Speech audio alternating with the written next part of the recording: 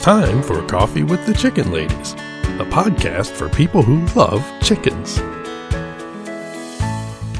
Hey everybody, and welcome. It's Chrissy and Holly from Coffee with the Chicken Ladies. We're here, and this is episode number 167 of our podcast, where we talk about everything chicken, family, fun, and more chickens. More chickens. We drink a ton of coffee. I'm talking a ton. But most importantly, we hug chickens every day.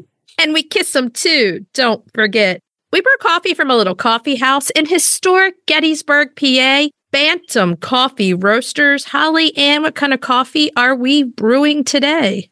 Today we are brewing the absolutely delicious Ethiopian coffee with notes of tea rose and lemon acidity. It's delicious. And where can everybody get their coffee? BantamRoasters.com. And follow them on Facebook and Instagram. And while you're there, go to the website and use the code FluffyButt and get 10% off the entire website. It's a great code. Use that code. Okay, so are you ready to sip some of this delicious coffee and chat? I am. But first, a word from our sponsor. We have some exciting news to share from our sponsor, Grubbly Farms. They're here, new and improved, Grubbly's World Harvest. I'm a longtime subscriber, and my flock love the healthy, nutritious treats, plus orders $40 and more ship free. If you haven't heard, Grubbly's has a fantastic layer pellet and crumble feed. It's packed with plant and insect protein, perfect for those picky chickens and ducks. Grubbly Farms makes food and treats for healthy pets and planet. To support us in Grubbly's, go to our website or our show notes and use the link. Try it today. Guess what? Chick Day season is officially here. Our friends at Nutrena have something to help your chicks grow into healthy, happy, egg-laying hens. Nature-Wise Chick Starter Grower. It's premium, natural, and you should check it out at NutrenaWorld.com. Okay, so how are you doing today? Pretty well. Yourself? Hanging in there. I felt like January lasted for like 12 months. It was the January that took forever. Yeah. I feel like most months go by pretty quickly, but January is one of those ones. And this year was really bad because, as we all know, the DiCarlo house has been the sick house. So the whole month of January, we took turns all being sick. And it lasted forever. But I'm glad to be in February now. Yeah, February is closer to March. March is spring. So it's good. It's okay. Oh, yeah. So what's going on over there? Anything new? We're starting to order materials to build the Goose Run. Alert, alert, the Goose Run. Oh, well, if we remember correctly, that was your New Year's resolution. Yeah. Even though you knew you ordered some goslings. I'm right on it. Look at me. Look at me breaking out my resolution. Look at me. You're making it work. You're making it work. Making it work. That's right. We still have to find out exactly when our chicks are coming because we don't know yet. I know McMurray's been going live on Monday. Ginger's been going live and showing the big incubators and the chicks coming out for shipping, right there in the hatchery, which has been great fun. I've loved jumping on there to watch those. She was showing Dorkings the other day and I was so excited. You're like, there's my Dorkings. My Dorkings, yes, with the 5 toes. And you know what? Next week, is next week Valentine's Day? Yes, it is. Wow. Yep. That came quick. Yes. Honey, you can give me 100,000 hours of chicken chores for Valentine's Day. That's so romantic. Very romantic. He would say, no and no, I'll buy you more diamonds instead. Altogether, that might be less work if you break down the whole money time thing. Yeah. Oh, yeah. Well, on that note, if you're listening to our show and you're loving it, head on over to Apple Podcast and leave us a written review or typed. It does amazing things for the growth of our show. And while you're there, hit that subscribe button. 2 things. You never miss an episode. It gets dropped right in there for you. And the second is they count those subscriptions. So it really does help us out a lot. If you're looking for other ways to support the podcast, you can tell a few chicken-loving friends about the show. How about 5 million? You can share your favorite episodes on social media. You can check out our Etsy shop, t-shirts, mugs, tiny chickens. You can become a patron of the show, patreon.com/coffeewiththechickenladies. Welcome to all of our newest patrons. What an awesome group we have over there. I love those ladies. And gents. And the other thing you can do to help support the podcast is visit our website and our show notes, use our affiliate links and discount codes, and buy products from our sponsors. Yay! Hey, Chris. Yeah. Do you like subscription boxes? Does it have anything to do with chickens? Of course. Then yeah. Let me take a minute to tell you about the Chicken Love Box. If you love goodies for your chickens and you need to go to chickenlove.com. I love the mega box. Tons of useful products for my flock and a chicken tea for me. You can't go wrong with a chicken tea. They are so cute and so soft. In the August box, I absolutely love those amazingly good-smelling nest box herbs and that giant roll of rooster stickers. They're great. I love the wood decorative plate. It's going up in our studio today. And with all my baking, those egg separators are going to work awesomely. Boxes start at $39 a month. They ship immediately after your order, and shipping is always free. Such a great deal. Don't wait. Get off the nest and click already. Use the code CWTCL50 for 50% off your first box of a 3-month subscription or more. That's chickenlove.com. That's chickenluv.com. Get your subscription today. Have you heard of Strong Animals Chicken Essentials? They make natural supplements for your flock. Strong Animals has used plant-based products and natural approaches to promote the health and vitality of backyard flocks. Their products contain organic essential oils, prebiotics, and other natural ingredients to support the immune system and digestive health. Give your chicks and chickens what they need to thrive with Strong Animals health products. Visit GetStrongAnimals.com today. The Breed Spotlight is brought to you by Murray McMurray Hatchery, defining quality for generations. For over a century, Murray McMurray Hatchery has remained a trusted family-owned business, working tirelessly to ensure our poultry meet the highest standards. Whether you are an experienced enthusiast or just embarking on the journey, look to McMurray Hatchery for guaranteed quality, rare and heritage breeds, low minimums, and all the supplies you need to raise your flock. Request a free catalog today. Bum bum bum bum ba na na na na na na na bum bum bum bum. It's time for the Breed Spotlight. Yeah. We're out of January Breed Spotlight. Like a little upbeat. Like, let's go. Let's do this. Okay, this week's Breed Spotlight is the Mechelen turkey head. And raise your hand if you have actually heard of this chicken. Holly Ann raised hers. I've heard of this chicken. She was right there. If you could see it. Oh, just a little note to listeners. We're both still a little, Holly's not feeling well, and we're both a little under the weather. So you're getting us via Zoom this week again. This morning, Pete was saying that we are now coughing with the chicken ladies. We are coughing with the chicken ladies at this point. I can't lose the cough, and now you've got the cough. I do have the cough. I don't think I got it from you. Honestly, I think I picked it up at the dentist's office. You can get it anywhere. I just hope it wasn't from me. I doubt it. So here we are. A little hoarse, but we're here. Little chicken scratched. Little chicken scratchy. And we're talking about the Mechelen turkey head. This is a very interesting European breed. But first, we want to do a quick primer on names, just because this can get confusing. Okay. There is a breed called the Mechelen cuckoo. That is the Belgian name for the Malines. And we spotlight the Malines back in episode 87. Yes, we do. So the Malines and the Mechelen cuckoo are the same bird. That's just the Belgian name and the French name for them. Right. You'll hear this week's guest mention the Mechelen cuckoos. Again, Malines. Mechelen turkey heads are actually a breed that has the Malines as a foundation breed. And they're called turkey heads because they have a pronounced dewlap, small ridged comb, it's a triple comb, and droopy earlobes, kind of like a turkey. I mean, you would think that they are going to look like a turkey with the name turkey head.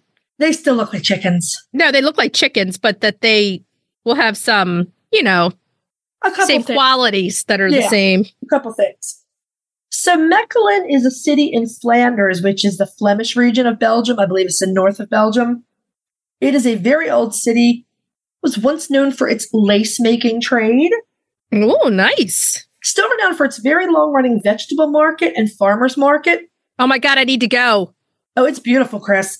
It's a tourist destination as well as an agricultural area, and there's lots of brewing in the area as well. Why am I not there? I don't know, because you're in your studio looking at me. Now, this was really cool. I just found this by accident. If you travel to nearby Antwerp, you can visit the River Garden Park there, the Rivierenhof. You can visit that when you're in Antwerp. And in the park, there's this very pretty brick pavilion that has been outfitted with nice poultry runs, and they house a selection of rare poultry there, including the beautiful Campine and the Mechelen turkey head. Nice. Yeah, it's really cool. I like that. That reminds me of a park around here that does that. They have their own chicken runs and everything, and they have the chickens, and they draw a lot of people and a lot of interest. Yeah. I love that they have the rare poultry there. I was really surprised to see the Campine as well as the turkey head. It's hard to find a lot of history on the Mechelen turkey head because they're so often just lumped under the Malines as sort of another variety. Okay. The turkey heads look a lot like the Malines as well, and that adds to the confusion. They do. If you look them up, they look just like the Malines. They were developed in the 19th century to be a heavier version of the Malines for the table market. And to do this, breeders crossed the Malines with the Bruges fighter, which is a large, heavy Belgian game bird. Wow. The Bruges fighters tend to vary in appearance. They have some of that barbaro-melanastic DNA, so they have the dark skin. They can really vary in appearance. So we can see that the cuckoo pattern of the turkey heads came from the Malines. Yeah, definitely. Okay, so with adding that bird in to them, the game bird, it really did change their size. They are in the large-bodied birds category. I think you could call them heavyweight, super heavyweight. In the heavyweight championship. So, you don't hear us say that a ton. You just hear us normally say medium to large, or small to medium. But we're talking large here. These birds are large. The Maline is a big bird. They put the Bruges fighter in, and the Mechelen turkey head is a really large bird. Yeah, so let's look at these numbers because the roosters are weighing in this end of the ring. The roosters at 13 plus pounds. That's a big boy. That's a big boy. Now on the other side of the ring, weighing in at 9 plus pounds, we have the hens. Those are large. A 9-pound hen, that's a big girl. Big girl. I think that my money's on the hens. Oh, no. This is back to the day. Are we ready to rumble? Yes, my money's on the hens. So they're coming in the cuckoo pattern only, which isn't a big surprise because that's a pretty dominant trait. I mean, you're going to have that. The barring, yeah. Yes. Yeah, the barring is really, it's a strong trait, yeah. And besides their large size and those beautiful stripes, their most notable features, it's that unusual triple comb and their dewlap. Now, if you're walking on the streets and, you have a triple comb and a dewlap and feathered legs and feet, man, you're going to be looking rico suave. You might have a Mechelen turkey head coming at you, baby. I mean, they walk down the street, they're like, we got a comb like no other. I think that it sounds more exciting than it is, this triple comb. In reality, it kind of looks like a pea comb almost. It does. It does look like a pea comb. It's not really tall. At first, I was thinking it would be something like the Sicilian buttercup. Right. But it's not super tall. It's a smaller comb, which you would expect to come from the Bruges fighter because the game birds have smaller combs and wattles. Exactly, to protect themselves. So, the dewlap gives them their unique look too, like a turkey, but also a dewlap for the Toulouse goose. The Toulouse goose has the dewlap. They have the champion dewlap. They really do.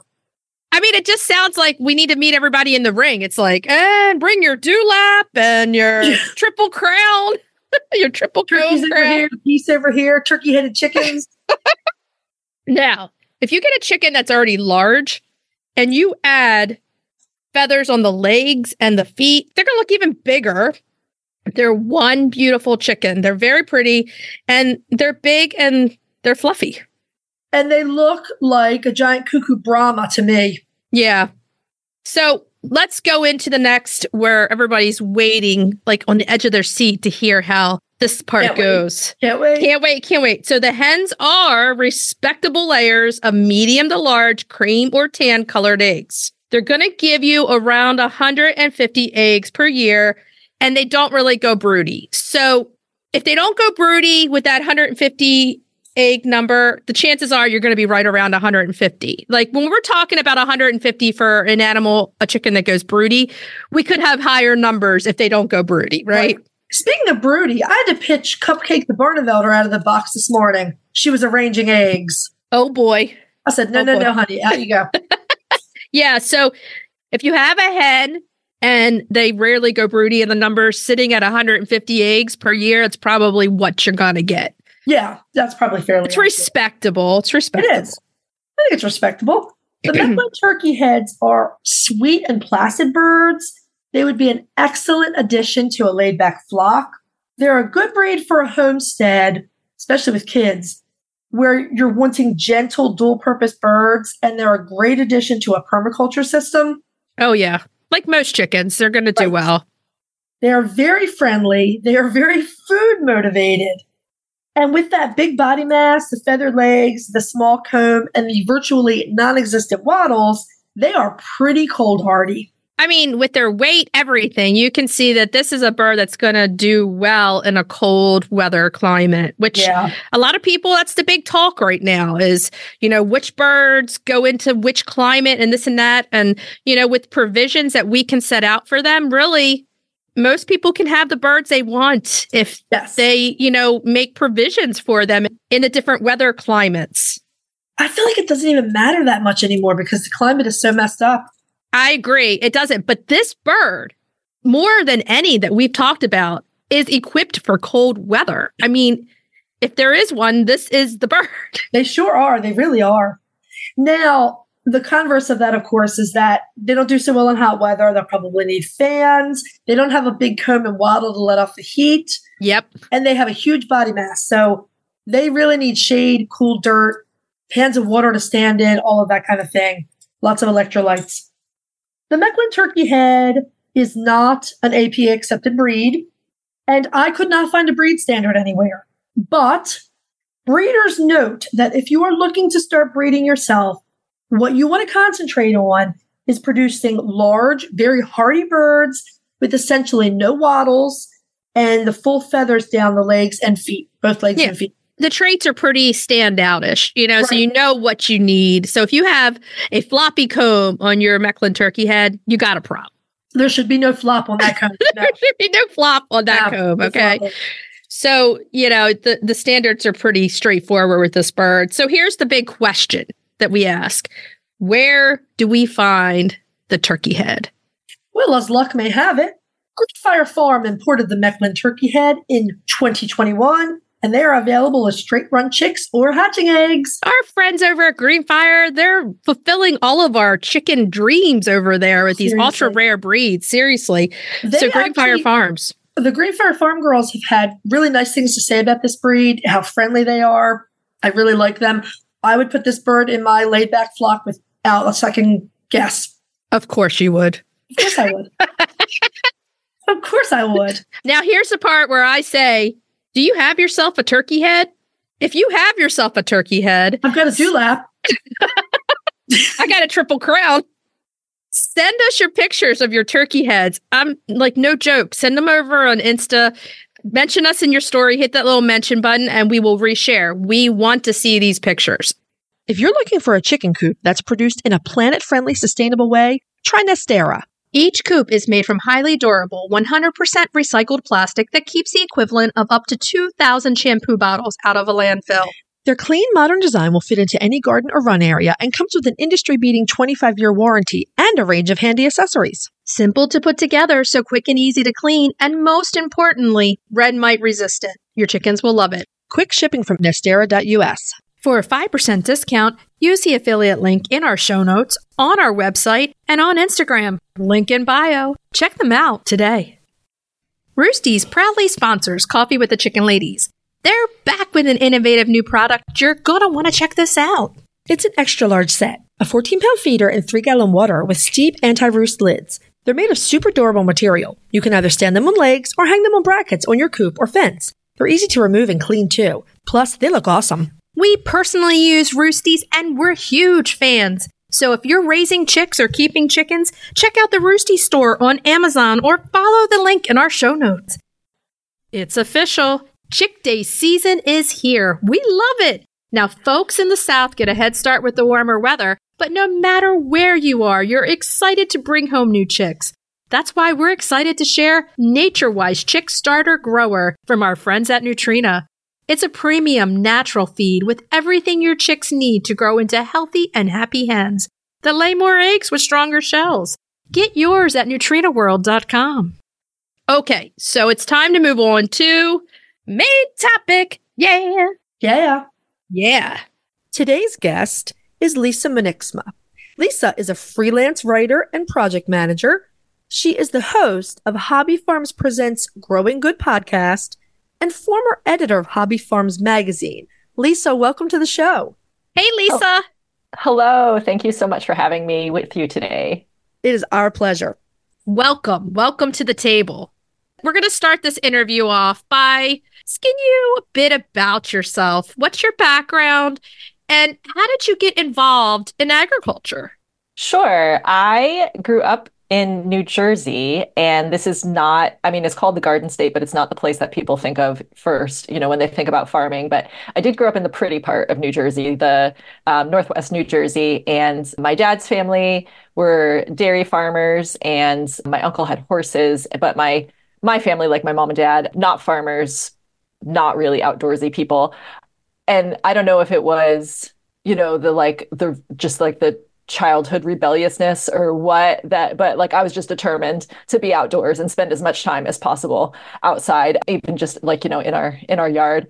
So I became obsessed with horses as a teenager, and I haven't really grown out of that.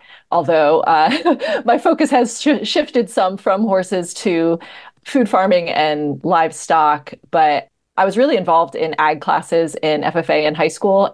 And that led me to get a degree in animal science. And it was a little bit of I don't know, looking back, I'm like, was that the best idea? And it's fine. But, I guess it beats.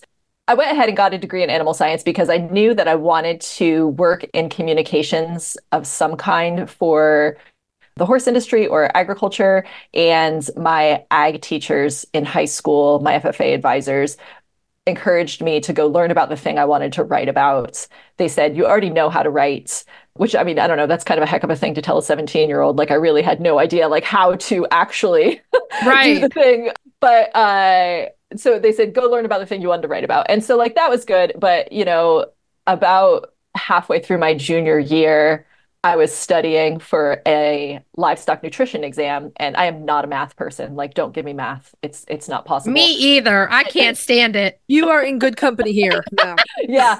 So I'm working through these nutrition program, problems of this chicken needs how much protein and so much whatever else. And I'm I don't, there's a bunch of numbers on this page and I just don't know. And I kind of I don't know, had a college life crisis. But at this point, I'm halfway through my junior year. I had to just push through it. So I ended up with a degree in animal science and then graduated looking for communications jobs. So it wasn't great, but managed to do it.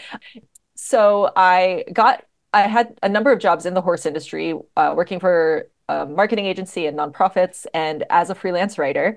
And then I was freelancing. I lived on a farm in Indiana and my horse was there and my dog, and we had a bunch of cats, and I was outside and a crop duster plane flew over the house. And so we lived in sort of middle of nowhere, north central Indiana. And we were at a crossroads of a very small paved road. It was not even a full 2 lanes and a gravel road, and pretty much just surrounded by corn and soybean fields. And so this crop duster comes over the property and sprays the fields that's just on the other side of the paved road. And I'm standing out there watching this happen. And I was like, isn't this interesting? Here I am living in this place where there's food being grown all around me. And this is just fascinating. I wonder what was in that plane. And I went inside and I started researching. And then I was like, oh, so I live here and they're spraying chemicals there. And I was outside, my animals were outside. Do people know this is happening? And, the way very naively we get into these certainly no one knows about this. I have to do something. No, everybody knows about it. So this is just the way it works. But that was the moment that I sort of shifted from being a horse person to being I don't know, food farm, livestock farm. I feel like back in the day when we were all younger, that would happen a lot more. You would see like in our neighborhoods, Holly, and you remember like the mosquito sprays, and you heard the car coming, the truck coming down the road and spraying. Everybody's like, "Shut the windows! They're spraying!"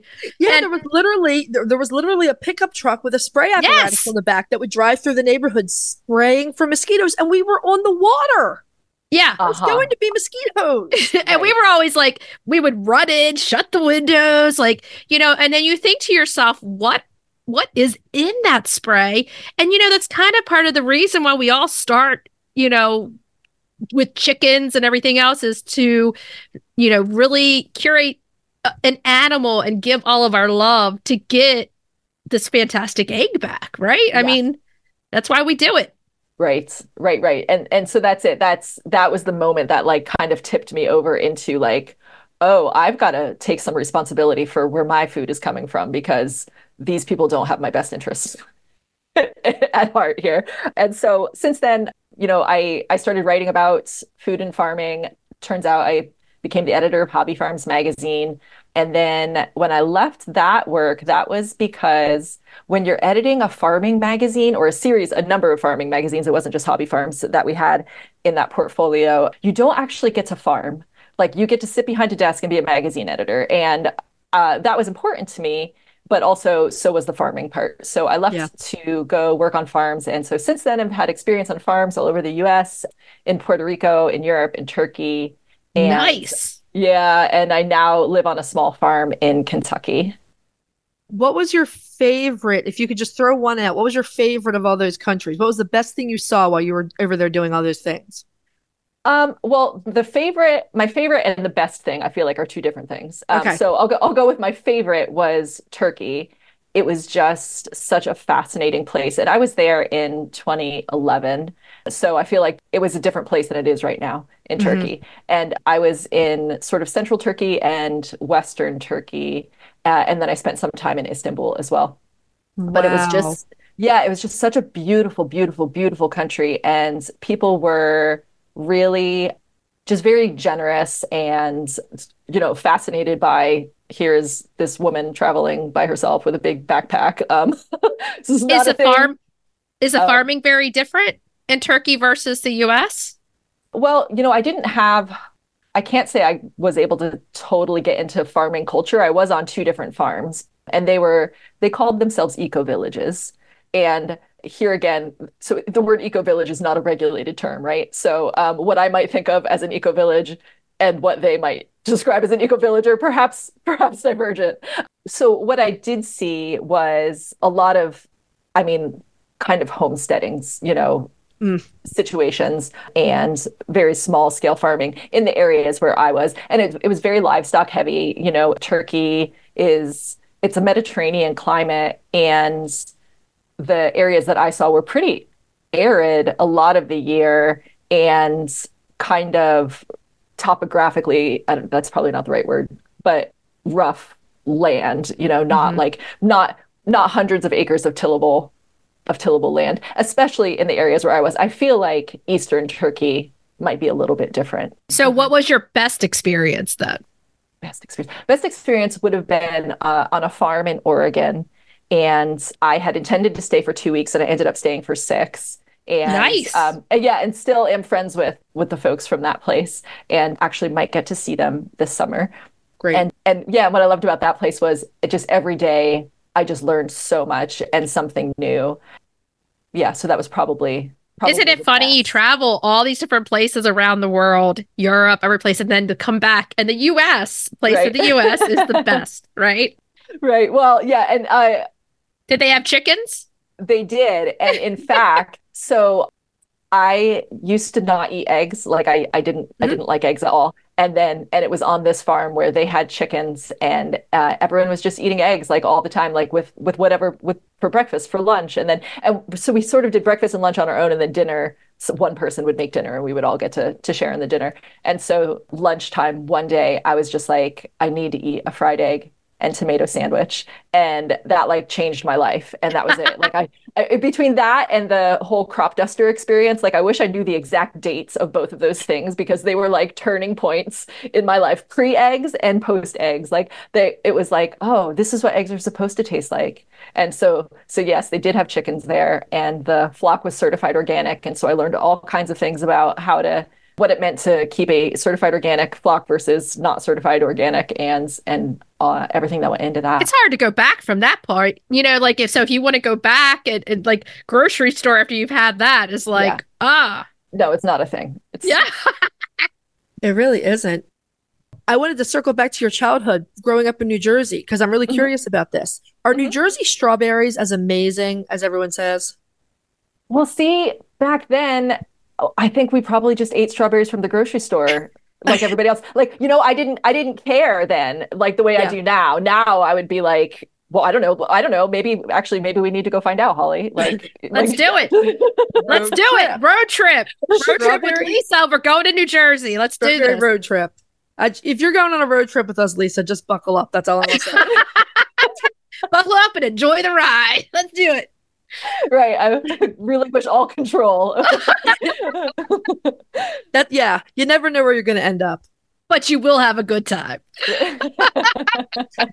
It's like when you think back, when growing up in the 80s, our parents were the boomers.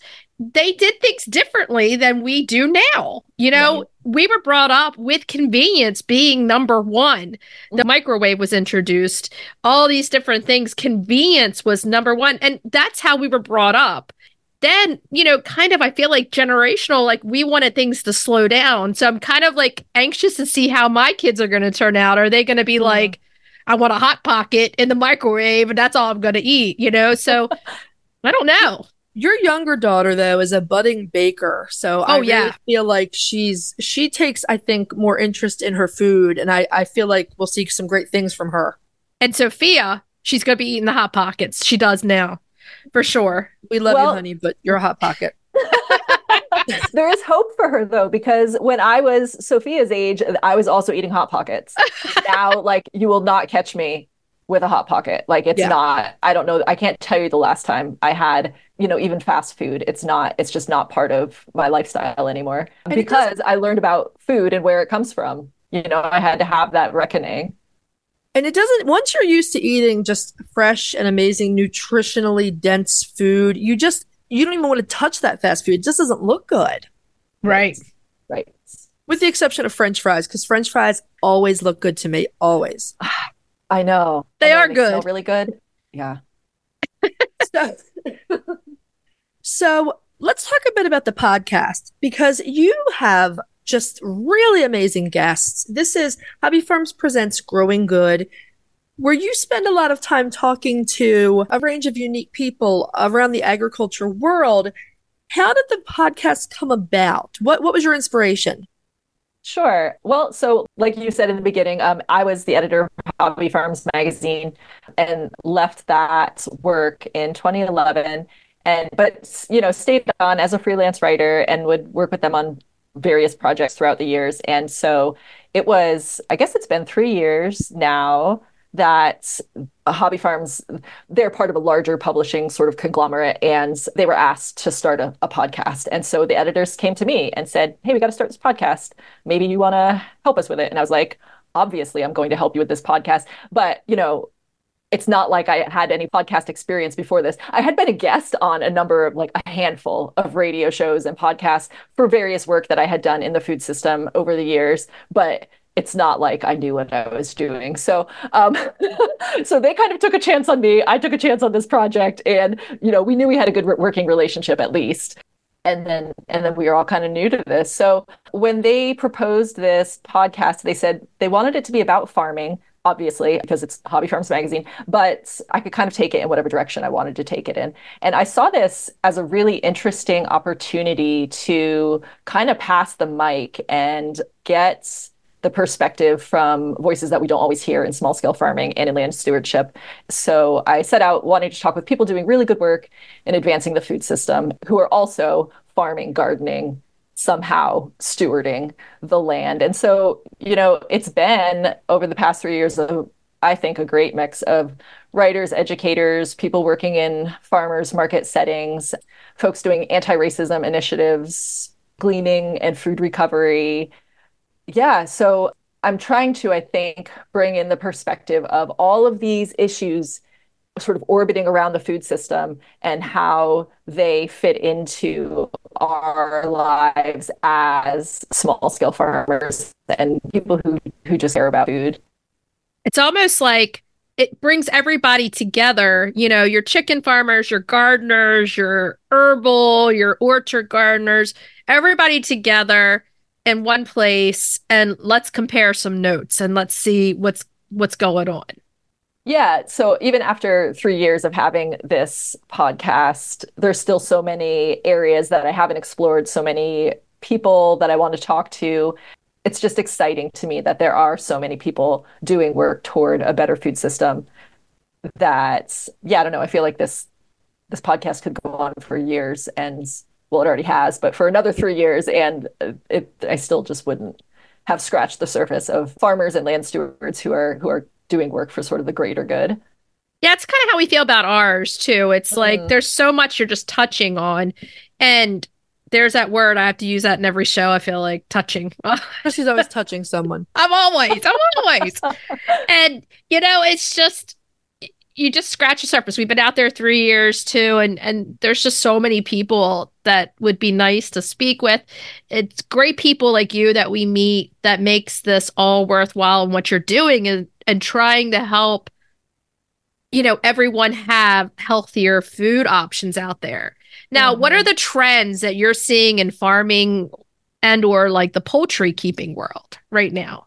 Well, I think sort of overall in not so much farming, I guess, as like hobby farming, homesteading kind of, and in poultry keeping is this sort of people looking for an easier way, and not like a way out, but like, how can we do all the things? Like, our lives are so busy, and just the idea of using technology to better keep our chickens, I guess, to make it easier to keep chickens. The automatic door opening and closing mechanism, like automatic feeders and heated waterers and things like that. Technology that allows us to be able to have chickens, but also have these other busy parts of our lives that don't allow us to be at home all the time the way we were back when everyone had chickens. I think that's a big trend.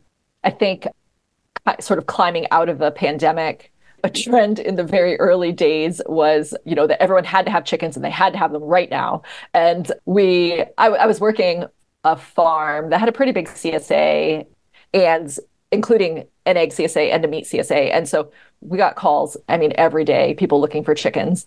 And I called it like pretty early on. I was like, you know what, in 6 months, we're going to start getting the calls of these people looking to offload these chickens. And that was exactly what happened. And I felt that was really interesting that people were like, oh, this is this is not just fun. Like, this is a whole thing, which maybe is how this now like sort of chicken keeping technology trend has been ramping up, because the folks who got chickens because they thought that was the thing to do during COVID are like, there's got to be an easier way to do it. And so, here they are looking for that easier way. Some of what you're describing is some of the reasons that we did start the podcast. We were seeing people who wanted to get chickens. They wanted some self-sufficiency. They wanted some food security. They wanted to get chickens, but they didn't know very simple things like your spring pullets are not going to lay until the late fall. Oh, right. Mm-hmm. So that's a problem when you have, something that is a trend, and it's a problem when you have a trend, and the trend's an animal. You have to understand there's all the ads out there. This isn't an Easter gift. This isn't a Christmas gift. This is a live being. And, you have to follow through with everything. But, with our experience and everything, that's why we were like, we have something to offer everybody. We can help with the caring. And I'd like to see people who started in COVID still having chickens. I really like that, because the more people that have chickens and take care of them, the better, So I like to see the trend of all of the people that got chickens in COVID times just loving it and embracing it. Yeah. Podcasting is not easy. It sounds easy when you just listen to this finished product, but podcasting is not easy. It's a lot of work, man. It is a lot of work, but I will say, and please tell us if you feel the same way, one of the most exciting things about it is just the people you get to talk to. Just people you would not totally intersect with any other way. And you just end up with these kind of magical introductions with amazing folks. Oh no, I totally agree with you. And while the Hobby Farms Presents Growing Good podcast is not chicken centric, I've talked to plenty of people who are keeping chickens and doing really interesting things, even like specifically with chickens. There's an episode early on, I spoke with someone named Celise Christie, who has all kinds of international poultry experience and working with like holistic medicine in other places. I just thought that episode was so interesting. And also how people I meet through the podcast have led to other opportunities. I mean, I talked with a farmer in New York, Missy Singer Dumars, and she has an egg CSA. And so then we were able to talk again and have an article in Chickens Magazine about how to start your own egg CSA. And so it's been cool to see also like, yes, I get to meet all these really interesting people. And then like, what does that lead to? Yeah, it's been really neat. And get to see how they're actually changing the world that we live in. Every single person has a footprint on this world. Every single person can change the world in some small way and make it for the better. And I feel like people who really care and love chickens, you're doing that. You're really changing this world for the better, each and every little chicken at a time. And it shows you're caring. It shows you have responsibility in what you're doing and that you do care about the environment and eating fresh foods and things that don't have pesticides or chemicals or anything else on them. Oh yeah, there's so much to be said for taking control of even a tiny piece of your food footprint. And yeah, and if you're able to keep your own chickens and have your own eggs, then that's fewer chickens than eggs that need to be kept in an industrial, less ideal setting. Exactly. That's true. So Chickens Magazine, in case we have any listeners who have not come across Chickens Magazine, it's a great resource. So for some of our new listeners, can you just tell them a little bit about Chickens Magazine, how many times a year it's published? Sure. Chickens Magazine is published by the same publishers who do Hobby Farms Magazine, and it comes out every other month. And there's also, I don't know that Chickens actually has its own separate website, but hobbyfarms.com has the chickens content as well. And they, it focuses on kind of exactly what you all cover in your great podcast, the healthcare, different breeds, what do we do with all these eggs, profiles of interesting chicken keepers. It has become a really good resource. Chickens started as just an annual publication for Hobby Farms. It was just like, like a once a year. As the interest in keeping chickens has grown, so did the magazine. Somewhere I have a couple of those old annual issues because I would buy it when it came out back in the day. Yeah. Back in the day when there wasn't, it was great. They're like, come on. And now, the need for it to be more than once a year is there, and it is. So that's great. Yeah. The first time we chatted with you, you told us that you were farm sitting. And we got into a conversation about this, and we've all recognized that there is a very real need for people to offer this service. Some of us farmer types are desperate to get away, sometimes for business trips, sometimes just, a vacation. What have you found in your time offering this service to farmers?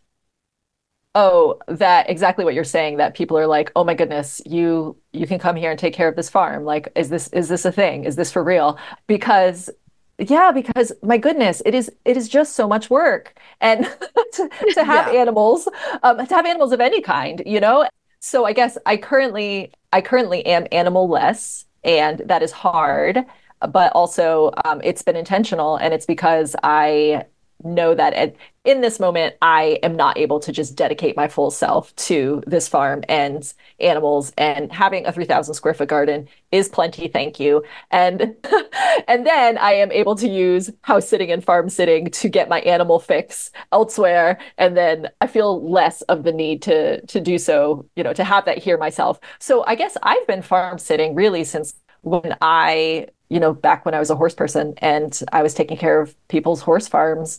And, sometimes it was like, here are 2 horses in the backyard. And then as I got to know people, I remember, my goodness, I was still only I bet I was only 19. And it was like, here, the farm managers are going away. And here's this barn of 30 horses of wow.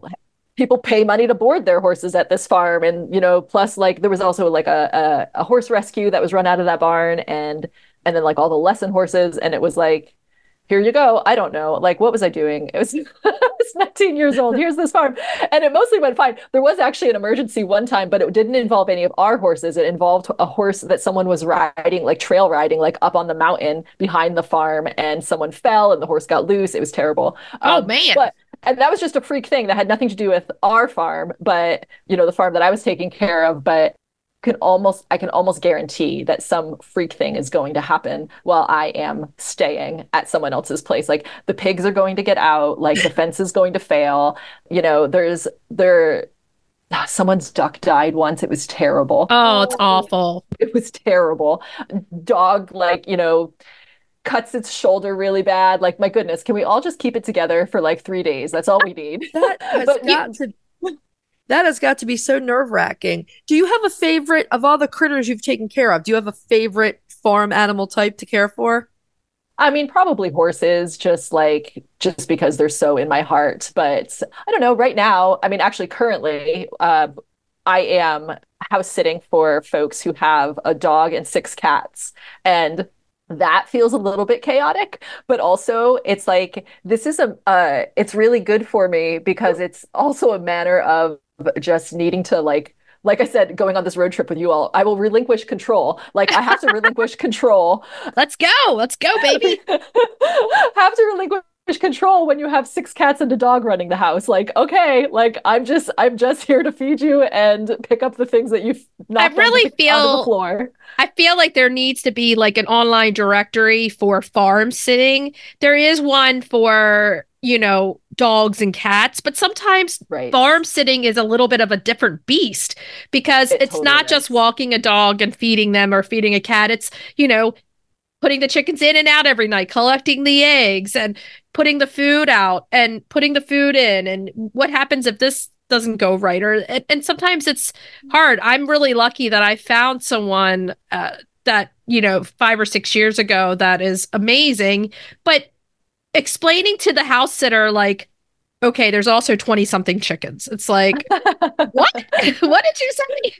Right, you're a hot commodity. You're a hot commodity. If you're good with all of that, you are a hot commodity. And it's, because you have farm animals doesn't mean you don't want to ever travel, and that's the kind of thing that people talk about all the time. And we see online, just leave them and do the automatic door. Well, sometimes if that doesn't work, you need a person coming around and making sure people are getting in and out of the coops and that the food and water is there. I could not leave my chickens unattended that long. I'd be afraid, what if a water fell over and they were out of water? What if, there could be any number of things. I want eyes on my chickens at least twice a day. Yeah, exactly. Mm-hmm. Yeah, for sure. And I think this is the issue though, right? Farmers are farming, so they're not able then to go take care of someone else's farm. Right. Exactly. And so that's been a really interesting thing since I kind of intentionally stepped away from like I said, what I have here is there's plenty going on, but since I've stepped away from larger scale and particularly animals, it's so rewarding for me to get to hang out with other people's animals and get to experience rural properties all over the place. And then it's also just really nice that I know it is such a gift to the farmers who are able to say thank goodness, even if you could just get a weekend away. That's just that's so huge. It's so important for, our mental health, for preventing burnout. yeah, I tend to work myself into burnout pretty quickly. So, and I recognize that in other people. I'll put this out there. If you're looking for farm sitters, a good place to look is look into people who are in animal careers already, because we know they love animals, right? And another really good resource is to look for what, like, people like what I used to do, a veterinary technician. They take care of animals every day. And a lot of people in that profession are young and looking for extra money. And they have the ability to take care of animals. If you take your animals to the vets, ask the techs that work there, do you house sit? That is a good place to start, because those people love animals and they're going to do a good job usually.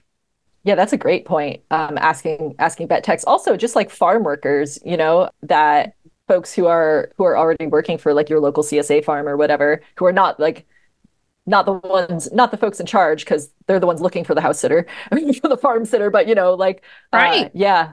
And I don't know. I mean, I know like college students get a bad rap, but for not being as reliable as they could be. But that's when I started farm sitting, was in college. Like, if you're around someplace that has an animal science program, it's a good point. Even like, horticulture, Oh, yeah. Yeah. I mean, because and Holly Ann and I we're the same mind of this, that we pay for the work that you're going to do. We pay very well for our farm sitters, because we want you to want to come back and work for us and not feel underappreciated, not feel like, oh my God, I'm doing all of this for this. We want you to feel like, wow, I'm getting paid a good amount, for what I'm doing, and feel appreciated. So, that's the other thing. That's another good point, is if you have a farm sitter that you really like, pay well, because they will work, really well for you. And, they'll feel appreciated like they should,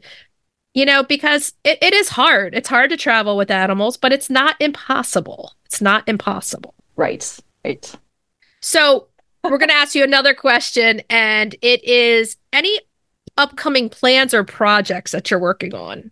Sure. Well, this is an interesting moment that we are getting to have this conversation, because I just wrapped up writing a book. I'm a ghostwriter. Like, part of my writing, writing encompasses many things, right? So I ghostwrite books. And so, nice. Yeah. So when you two become uber famous and simply cannot be bothered to write a book, we will write a book and put your name on it, and no one will know that that I had anything to do with it. So I just finished my third book, and nice. That was really cool. So I have a smaller copywriting project I'm working on right now, not farm related. I am looking forward to focusing some more time on my creative nonfiction work. This is a newer project for me that I've been for about 3 years. Boy, a lot of things happened 3 years ago, didn't it? My podcast started 3 years ago. This creative nonfiction stuff about 3 years ago. We're right there with you, Lisa. We're right there with you. Right? So I got a grant from the Kentucky Foundation for Women to pursue creative nonfiction writing, to write about food farming in the outdoors from a feminist perspective. And so it's been really fun and really challenging. Love that so much. Can you tell us a little bit about like what your research or what, anything about it really? Tell us a little bit more about that. Sure. I don't know, research, my life is the research, right? Like, yeah. It has sort of turned into a series of nature-based essays. It's sort of like nature as metaphor, and what are our gardens and just the outdoors teaching us about our own lives. So the first essay that I had published was just this past fall, and it was in, you might be familiar with the magazine Orion. And so this was not actually in the magazine, it was on the website, but I'm still really pleased that it got Orion's attention. It's about passion flowers and passion fruits, and that they grow wild here on this place where I live in Kentucky, but that I was introduced to them when I was traveling in Puerto Rico. And so it's all about passion fruit sort of as this portal between my life here and my life there. And, nice. Yeah, and that was I really like that essay, and and it was the first one that was published. So that's the sort of idea behind this, and it's hard for me to focus a lot of attention on this creative nonfiction work because I am a freelancer and it is not super lucrative. So unfortunately, when I'm, eyeball deep in writing a book for someone else, it's hard for me to then like take myself out of that place and put myself into this other creative place to work on something that I'm just sort of doing more for myself than for any other reason. So yeah, so that's something I'm looking forward to coming up, and also hoping to be in Alaska farming this summer. Wow. Yeah, that's sort of big upcoming plan. That's big. Yeah, and so yeah, so hey, I don't know, maybe you have some listeners in Alaska who are needing a house. We do. There. We do, probably. they can holler, because I'm currently formulating Alaska plans for the summer. Wait, so we're coming with you after we go check out Jersey strawberries, right? Absolutely, obviously, yeah. I It's gonna be so much fun. I know that Alaska has peony farms because their weather is different, so they can farm peonies later in the year than the rest of us do, which is fascinating enough right there. But I want to know what they do with their poultry up there. Right, when it's so cold. Mm-hmm. Yeah. I'll find out for you. The garages are full. The chickens are like, get me in. It's Alaska. Come on, it's cold. Help me.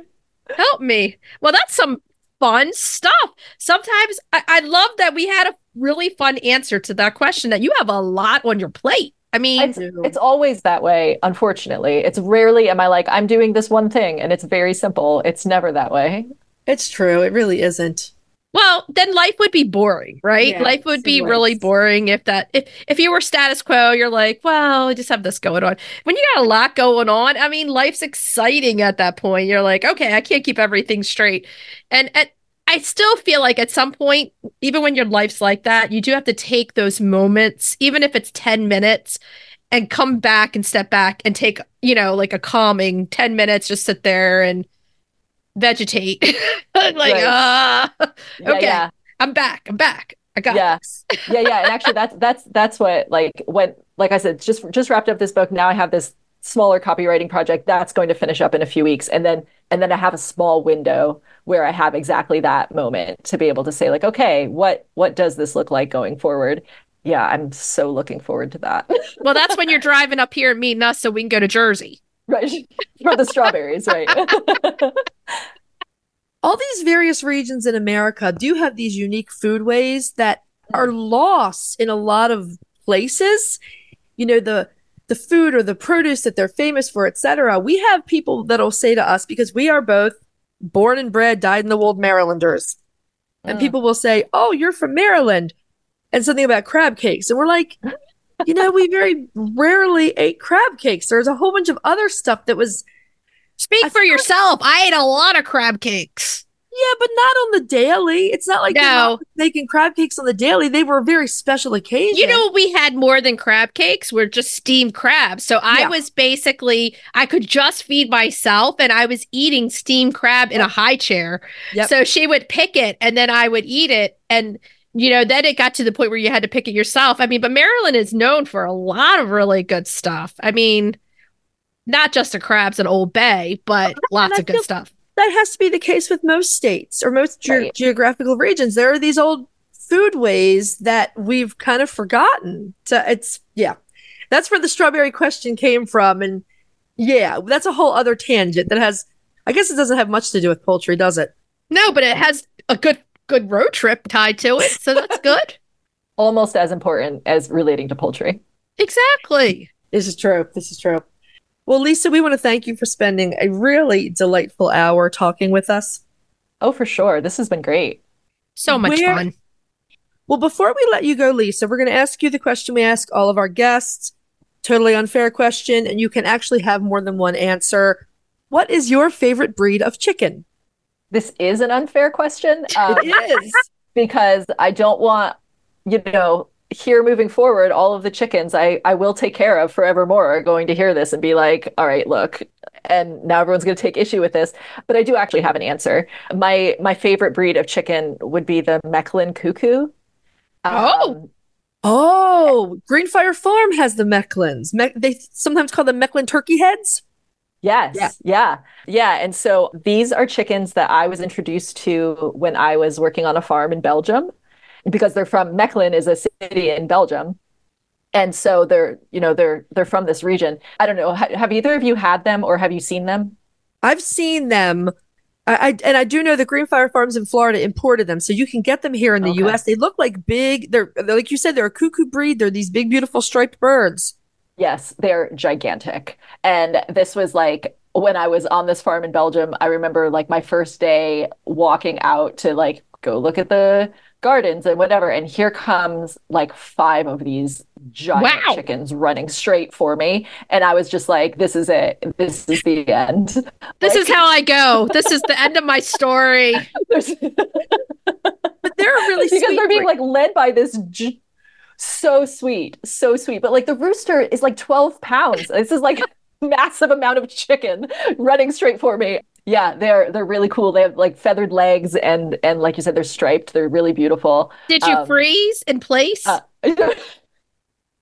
think I probably just stopped and took as many pictures as I could, thinking if this is how I go, people need to know that like this is like the photographic evidence. Yeah, I mean, probably not exaggerating, 200 photos of these chickens from being on this farm for a month.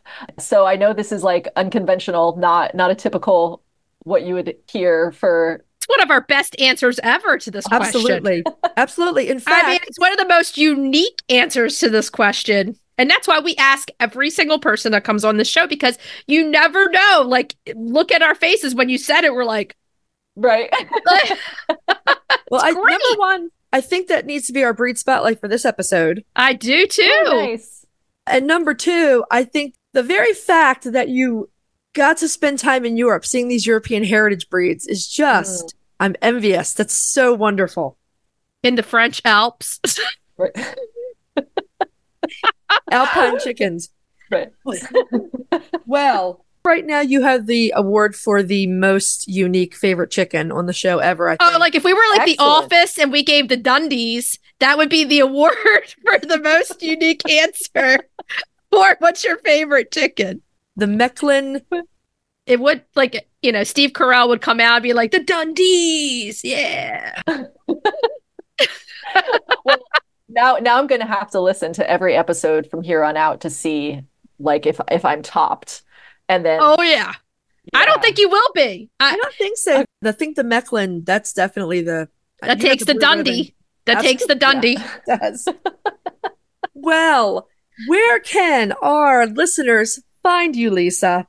Well, if they are looking for the podcast, Hobby Farms Presents Growing Good, they can go to hobbyfarms.com/growinggood. And the podcast is also available on all of the major podcasting platforms. There's an episode twice a month. And then and what I'm up to, I have a website, lisa-writes.com. It's LISA-WRITES. I try to keep lisa-writes.com updated about once a month, just current and recent projects and what's going on. And if you need a house sitter in Kentucky right now, send inquiries to Lisa. For sure. Yeah, I can throw that out there. Yeah, house sitting, farm sitting. You can find me at lisa-writes.com and let's talk about it. It doesn't have to be in Kentucky. Clearly, I have traveled all over. Alaska. Folks, remember, this summer. For the summer. Yeah. That's amazing stuff. You're so sweet. It's been so great meeting you. It's such a fun time talking this afternoon.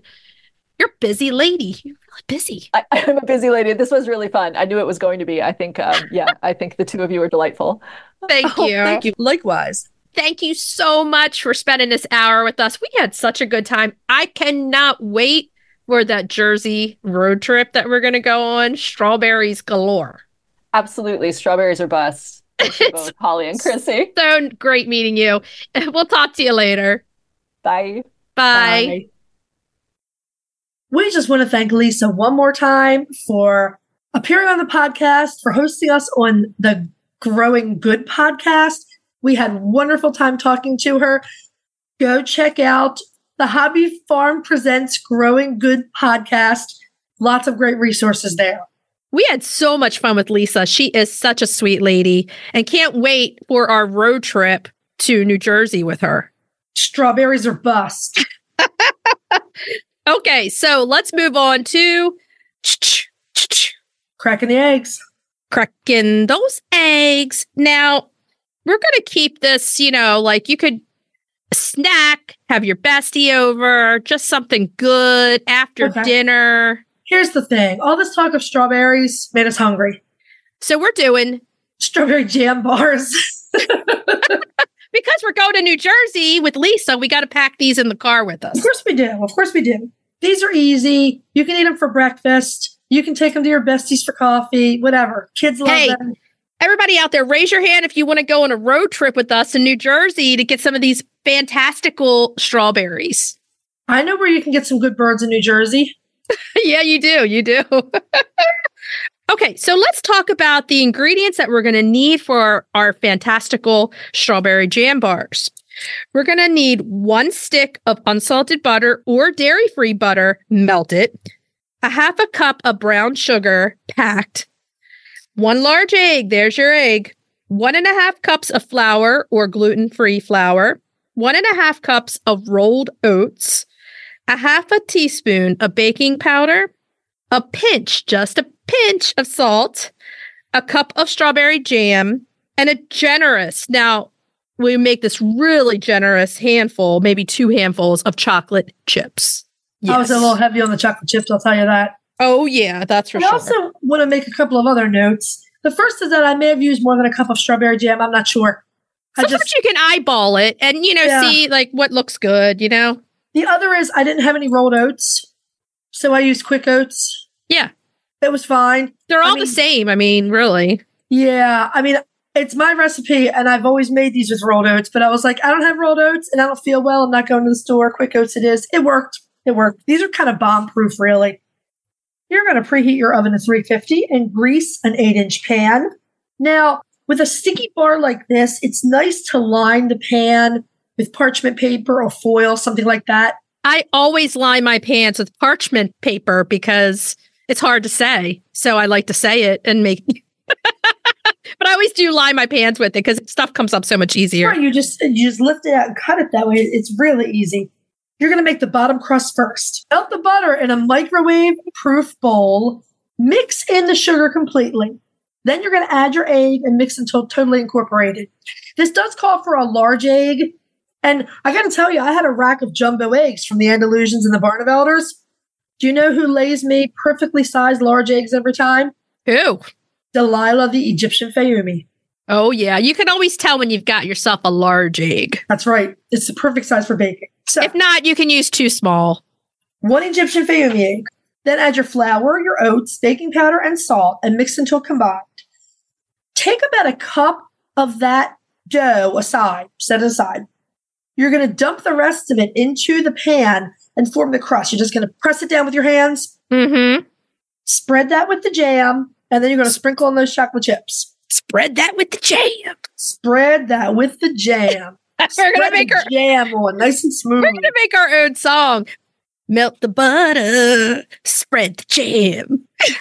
Sprinkle on those chocolate chips. And say, wazam.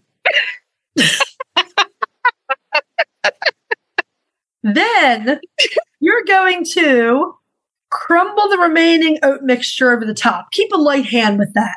You want little crumbles so they don't clump up. Yeah, make sure you keep that hand light. Light hand on this. Bake for 30 minutes or so until the top is turning golden brown. Remove from the oven. Allow it to fully cool before you cut it. Otherwise, it's going to fall apart everywhere. Yeah.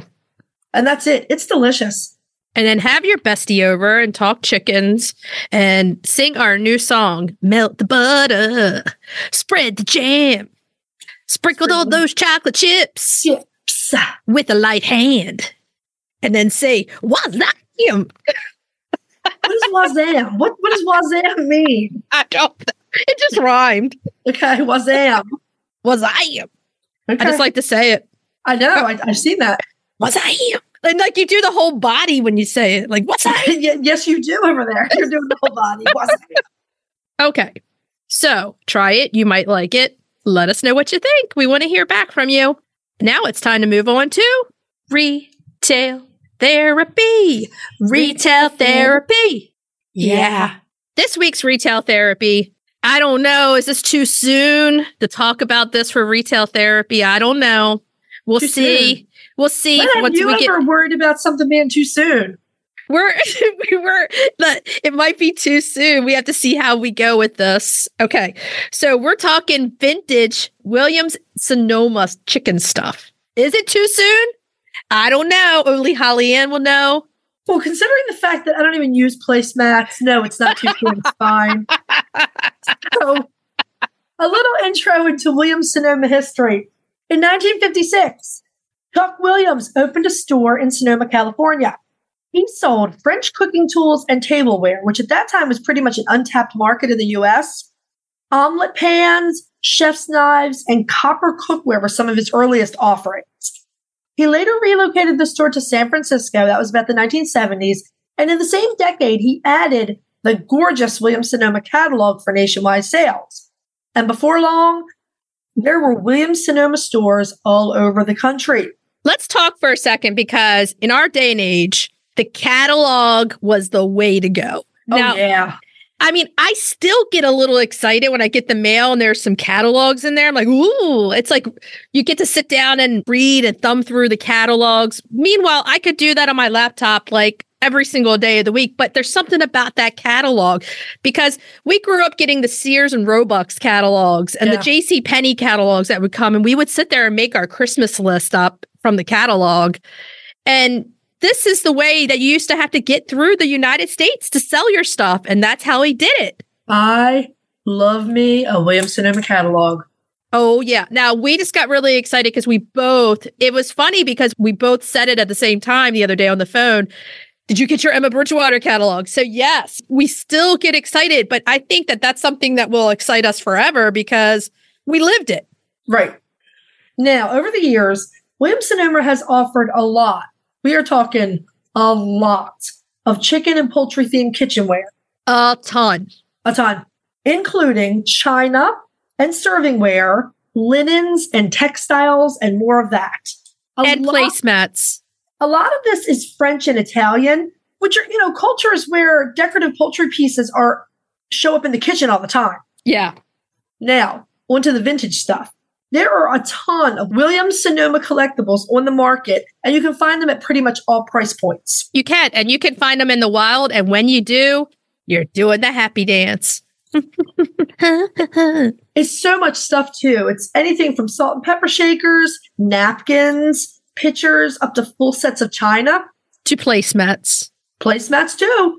You can also find vintage tools for egg cooking. So things like egg coddlers, egg cups, souffle pans, all of those kinds of things. They have everything. And, it's not good on my part or your part, because there's a Williams Sonoma store right in Towson. I know. I could go in there all the time. And their stuff is so high quality. I love it. I love the way it looks. It lasts. My giant cobalt blue stand mixer I bought in the Williams Sonoma store in Towson over 20 years ago. It was one of the first major purchases I made for myself. When I got a real job, when I got a full-time job out of college, I was in there with my sisters, and I turned around. And at that time, I think they were selling for like $500 or $600. Yeah. For the big stand mixers. So I went over and looked at it. It was the scratch and dent model, 300 and something. She went home with me. You were like, I don't have to think twice about this. This one's going home. I love that mixer. It's one of those stores that reminds you somewhat of a mini destination store. When you go in, it has that feel to it that you want to browse, you want to look at the stuff, you want to take some stuff home. And it's notable when you go to thrift stores, you're going to see it. Look in the wood section, look everywhere, because you're going to find something of Williams Sonoma. And there's only one of them, but I bought it anyway because it was so pretty. It was a green twill linen napkin. And it was a couple, they're usually like couples in the French countryside. Yeah, exactly. With chickens and a goose. Yeah. But it was only one napkin, but I got it anyway because it was $1 and it was pretty. Sometimes when I set the dining room table for, either I'll do it for fun because I'm bored and I want to do a beautiful table setting, or I want to seem fancy, How do you have time to be bored? I don't have time to be bored. Me either, but, that's why I haven't done it in a while. But when I'm bored, Have you seen it done? It's not done right now, no. But there's a lot of chicken on that table right now. I love to set the table and take pictures of it because it looks so beautiful and I love the pictures. And I like using one different napkin for each place setting. I think it has a very nice eclectic look to it. Yeah. And it's part of finding stuff in the wild and doing all that. It does not have to be matchy-matchy. It doesn't. And if you find something in the wild, get it, because trust me, I've been watching all these reels lately. There are so many people out there finding in the wild and reselling to you on eBay and Etsy and making huge profits. So if you see it in the wild, grab it. Nab it fast. Definitely. Okay, so should we tell everybody what we're going to be talking about next week? Next week, we are spotlighting the waterfowl, little waterfowl love. Yes, we are. One of the most popular duck breeds of all time, the Indian runner duck. They're running. Main topic, Lisa Steele is joining us, and she's going to be answering all kinds of questions about the deep litter method and fermenting feed. Can't wait to welcome Lisa back. Because it's our Valentine's Day episode, cracking the eggs as heart-shaped mini chocolate cakes. To make for your baby. Your baby. And maybe one will fall in your mouth. That's what she said, man. And Reach Out Therapy, we are talking Valentine's Day gifts for chicken lovers. What does your chicken lady want for Valentine's Day? And if you don't have a gift and it's the 6th and you're just listening to this, you better go get her some chicks. You better show her. I suggest, like if it's last minute and you don't have anything, go online and buy her a gift card to Murray McMurray. Yeah, gift card to McMurray Hatchery and you are set. That's it. That's mega points right there. Okay, so what should we tell everybody to do until next week? Hug your chickens every day and kiss them too. We'll talk to you next week. Bye-bye. Bye. If you'd like to see more of us, please follow us on Instagram at Coffee with the Chicken Ladies. If you'd like to help us grow the podcast, please leave us a written review on Apple Podcasts. If you'd like to become a patron of the show, please visit our Patreon page, patreon.com/Coffee with the Chicken Ladies. Thanks for listening.